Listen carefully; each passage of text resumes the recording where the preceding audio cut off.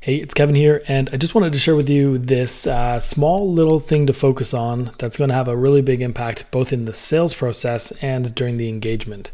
The small thing I want you to focus on during the sales process, especially, or as you're kind of doing a discovery with a potentially new client, is understanding the desired end state, understanding the goals that they're trying to accomplish, which is ultimately what they're buying. So when clients are buying you, they're not buying your skill, they're not buying the thing you do, they're buying an outcome. They have a vision that you can help them get to a desired end result, and they just want to make sure that that's what they're buying. So the best thing you could do as an advisor or as a freelancer or consultant, it doesn't matter. The thing you want to be doing is asking at all times, okay, so what is your goal? If you could wave a magic wand, what would it look like in, say, 6 months or 12 months looking back?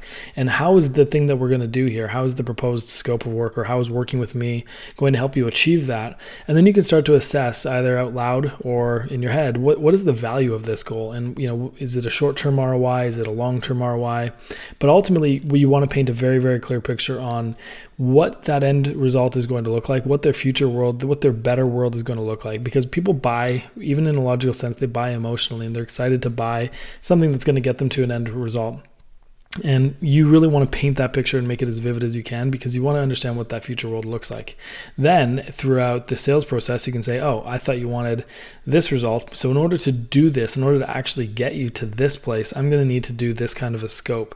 And you can actually create a scope of work that's true to the goals that they're looking for and not their self-prescribed goals. You don't want to let clients prescribe their situation and explain that, hey, I think I only need a little bit of this, a little bit of that, a little bit of that. What's that going to cost? You want to say, okay, what is your goal? And then you, as the consultant, as the professional, is supposed to know how to get to that goal, and then to recommend something that's going to be aligned with their needs. And that's the biggest thing you can do. And then when you price it, you can say, hey, look, the end result, the value of this is going to be this, right? We know that there's a dramatic value or a downside to not doing this. So when I propose something, I need to be able to have some degree of confidence that I'm going to get you to this desired goal, whether it's to get more clients, whether it's to convert more customers, whatever the thing is, whatever, depending on what you're doing. So you have to be able to know that goal in order to scope the work you do, in order to price the work you do, in order to make a business case for it. So if someone comes back to you and says, oh, this is too expensive, either they're saying that they don't want to spend that much money on you, or they don't have a firm belief that you can get them to that end result.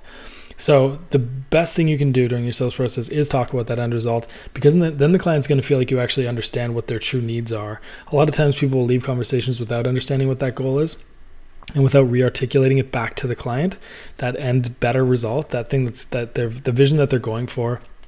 And the clients won't naturally volunteer that information. They think they have an idea of what you can do, but unless you say, well, why is doing this thing going to be very important to you, or what's the outcome going to be, they'll never feel like, and this kind of happens all the time, they're never going to feel like you've truly, truly connected on an emotional level with the end desire that they're aiming to achieve. So the one thing I keep in mind more than anything else is, what is the goal? What are the problems? And then I come back to them with a solution that's going to help them bridge those problems, bridge those restraints or constraints rather, and get to that desired end result. And then when I'm pitching it, when I'm talking to the client, I don't send it just a proposal. I talk to the client again. I say, okay, you told me you wanted X, Y, and Z outcomes. This is what your future world you want to look like. In order for me to do that, in order to do that right, in order to actually get you there or have a meaningful chance of doing that in your time frame, it's going to look like this. And here's what I think is going to need to be involved. And here's the price of it. But I think if we were able to do it and even get us very close to it, you should have more than enough of a business case to be able to overcome or to be able to justify this rate. Otherwise you say, look, sometimes you say, hey, I can't see the project here because the value of what you're looking for isn't as high as the price I would have to charge to get you there. And I don't think I can meaningfully get you there. And that takes a little bit of guts, right?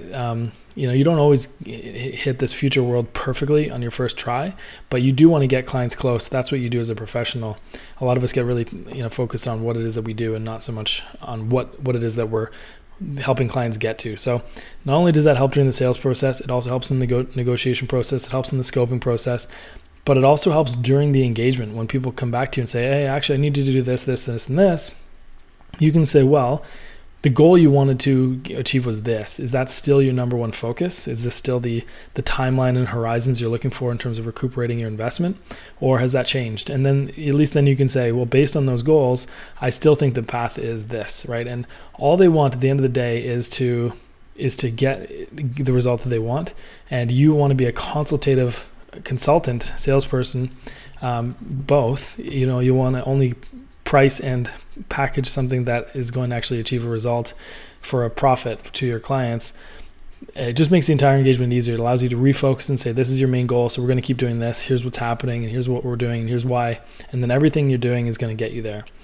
For me, my main mission for this group is to help you go from either doing the freelance work and doing the work to selling and packaging your expertise. But really, I also want to make you better consultants and better advisors and more strategic players on behalf of your clients. So if every piece of content that I produce has to make you either become more strategic and better at selling and understanding strategy. It has to help you become a better consultant, and eventually it has to help you package up your expertise in a way that has some kind of a scale. And that's kind of the ultimate goal with this. But before you do that, you need to be able to really focus on meeting business objectives through the work that you do. So when you're doing your proposal, and when you're doing the delivery, and when you're doing the sales and whatever else and the conversations, you really want to be constantly focused on that transformation. And if you go back to, I don't know what it was, a couple episodes ago, where I talk about, I think it was just yesterday, actually, yeah, it was 27. No, it was earlier. But anyway, if you go back to a few episodes, I talk about productizing, I think the value proposition of my services or something. And it's all about transformation. And that's what you're doing. You're getting clients from here, and then the transformation brings them from where they are to where they want to be in the end result that they get there. So I hope this helps. I hope I've drilled it in enough that during a sales conversation and throughout your engagement, even during your proposal process, focus on the goals, and how your thing is going to get them there and the value of those goals. Whether you do value pricing or not, it's really crucial to know what the value is and the downside value of not doing it. Hope this helps. Let me know in the comments if you have any questions. Thanks as always. Bye for now.